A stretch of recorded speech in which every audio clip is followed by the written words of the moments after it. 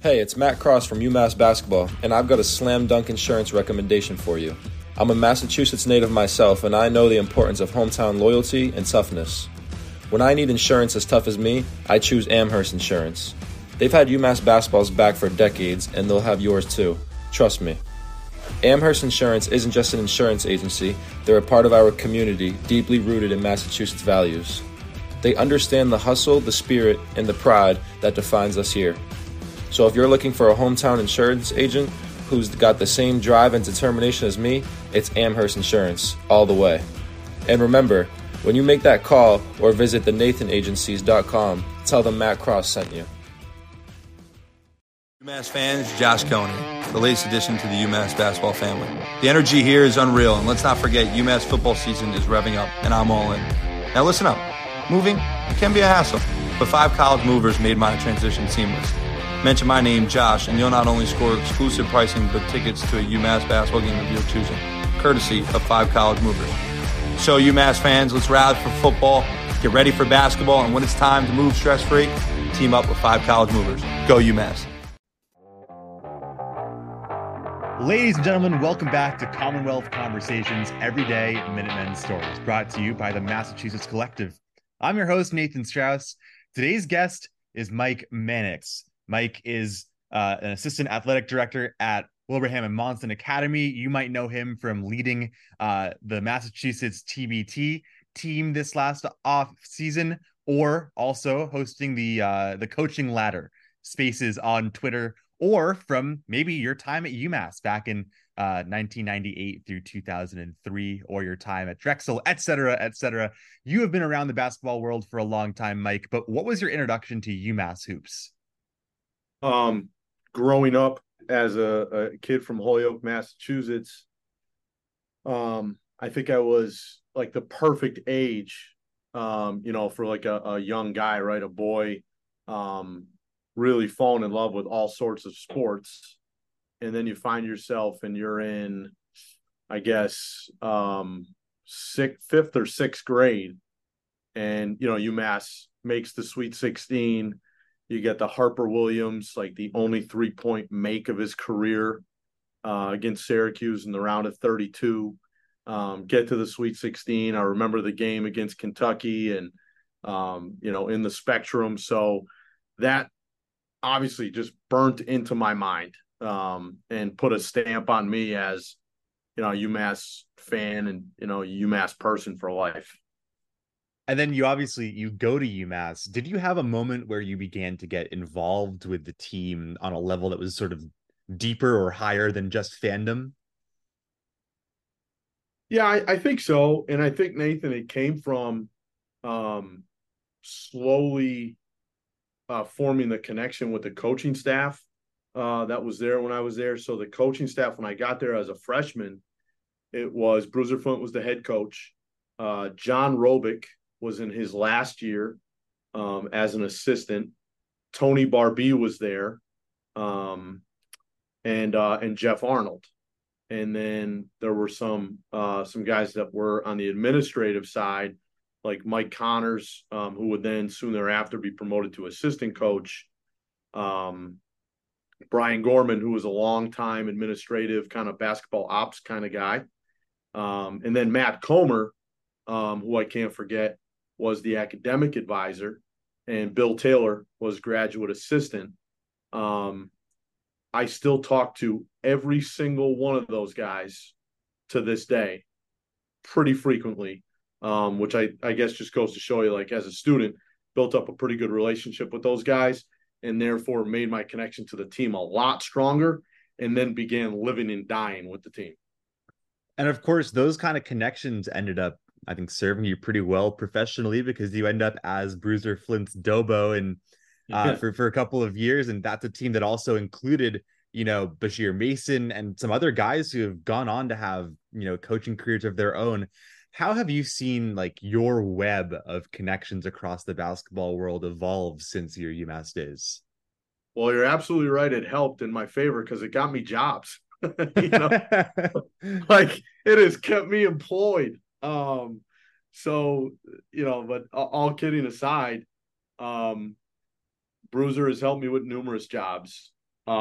Brian Gorman has helped me not just finding jobs or references, but he and I have actually worked together because he was and it takes a real hardcore UMass fan or older time UMass fan to know Brian. But he then became the head coach at Becker College, which was a Division III school that just recently closed during COVID out in the Worcester area. And very long story short, I had a player that played for me in Division II basketball when I was coaching in college that then transferred, and I helped him land at Becker and play for Brian. He was really good there. So, I've kept in touch with these guys in all different ways and, kind of worked with them in all ways, shapes, and forms. And, Kentucky for a point in time or period of time recruited Kyle Filipowski. So I worked with Bruiser on that. But it's been great now because they are longtime veterans of the business. And, I've been in the business, the profession of coaching for, I guess, like about 22 years or so. And, they're I guess they're now helping me navigate the part of my career which they were in when I met them. Does that make sense? Yeah, it's like, I mean, you're simultaneously navigating your own career, but also watching as everyone else has their own trajectory as well, and it's everyone is moving forward at a same pace, but in different spots. Yeah, and those guys were all like in their mid 40s when I met them. Early to mid 40s, or maybe late 30s at the youngest, and now I'm in my mid 40s, and kind of looking at how they managed to be basketball coaches and at a higher level, obviously, than where I am, but basketball coaches and, also, having a family and, et cetera, et cetera. So it's kind of a neat phase right now that we're in, that those guys are kind of like all my godfathers of basketball. So you coached, the Commonwealth TBT this last summer. And of course, as the head coach at Wilbraham and Monson, there's also, I'm sure a sizable recruiting portion that gets you involved, at least in a sort of text basis, with coaches from around the area. How else or how do you view your involvement with the UMass program these days as both, coach of the TBT team, coach of a prep program in the area, et cetera? Well, I think when Coach Martin got the job, I went up and visited very early on when he was at UMass and watched the team work out during the spring period of I guess it would have been spring of 22. And that was the second time I'd ever met him. We had a very close mutual friend, Chuck Martin, who now coincidentally works for Coach Cal at Kentucky. And Chuck worked at UMass for one season under Bruiser and then coached with Frank at South Carolina for quite a while. So we kind of connected that way. And I just told, Coach, I don't know if I'm ever going to have any players for you. I don't know if I can ever help, but, I'd like to come around and, just watch some practices and pick your brain, and slowly just kind of developed a friendship, I guess. And actually now Frank's son is here playing for me. I don't know if you knew that or not.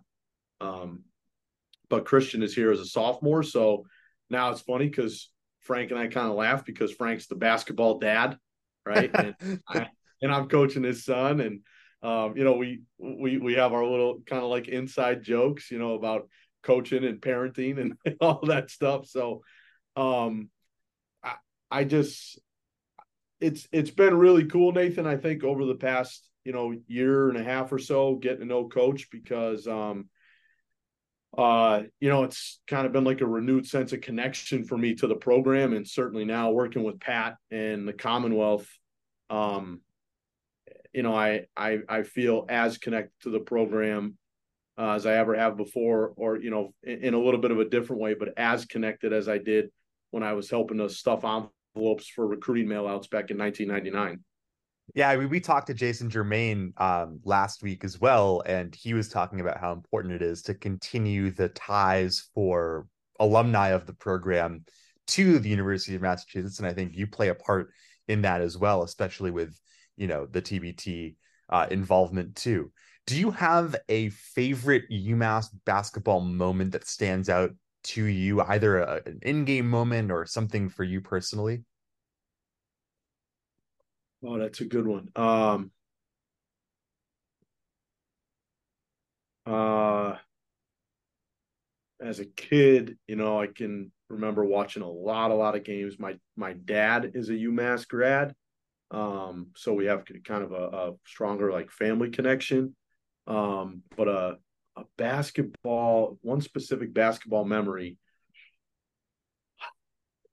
it's not one specific thing, and I'll try not to be too long-winded on this.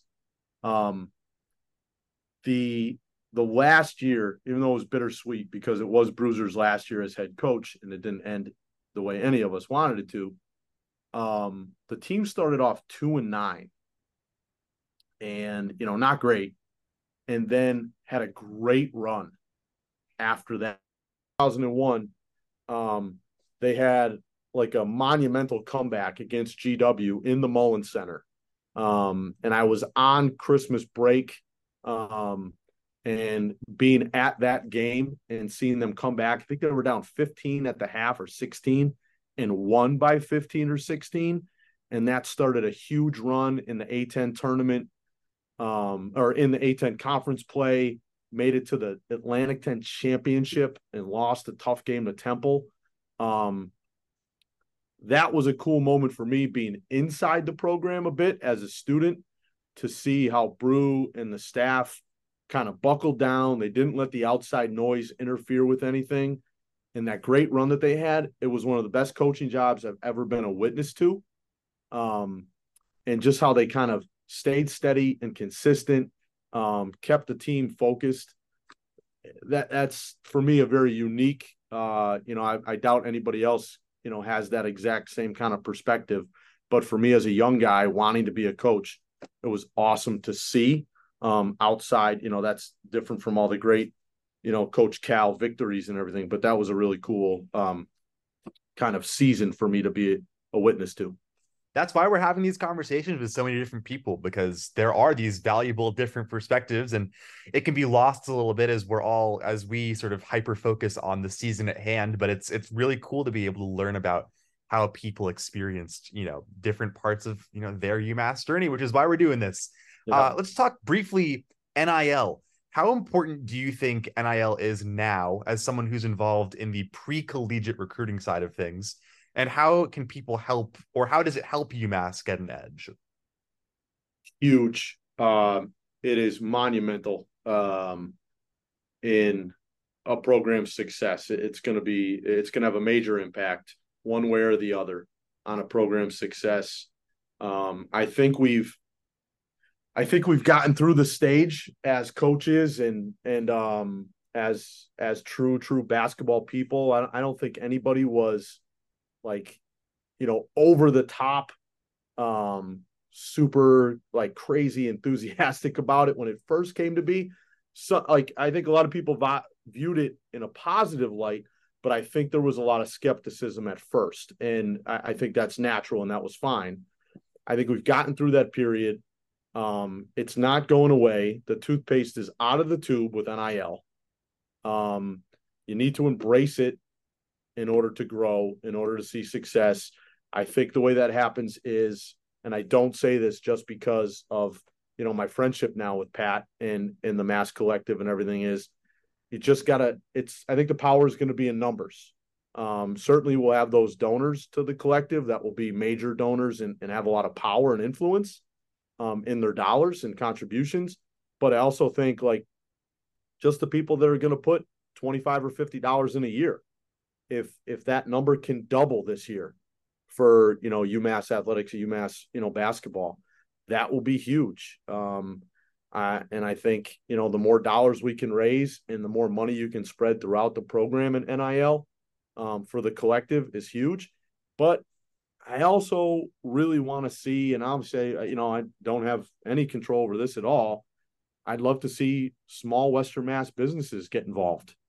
I don't know who or, what what shape that will take. But I think they could be very influential because the area around Amherst and other Western Mass communities really, when UMass is doing well, or UMass is, the program is in a new phase right now, they really gather around the program and really do a great job supporting it. I think those small businesses could have a huge impact. Without a doubt. Now, we like to end on these fun little questions. What would your NIL deal be if you could get, if you were in this position and had the chance to pick a business out of a hat to do business with? My NIL deal. Man, if I was a college student, it's got to be a restaurant because I was always hungry, broke. I will say this: way back in the day, my NIL deal would have been free songs on the McMurphy's jukebox, because I probably spent about, it felt like, probably $20, $25 a weekend on the jukebox at McMurphy's. But what would you play in those days? Because I know what I'm putting on touch tunes, which is what's replaced jukeboxes. But what were your go-tos? Kill me right now. If anybody's bored and listens to my episode of this with you, they're gonna roll their eyes, because the late 90s, early 2000s music. I don't know, what were we playing? Like Still Dre?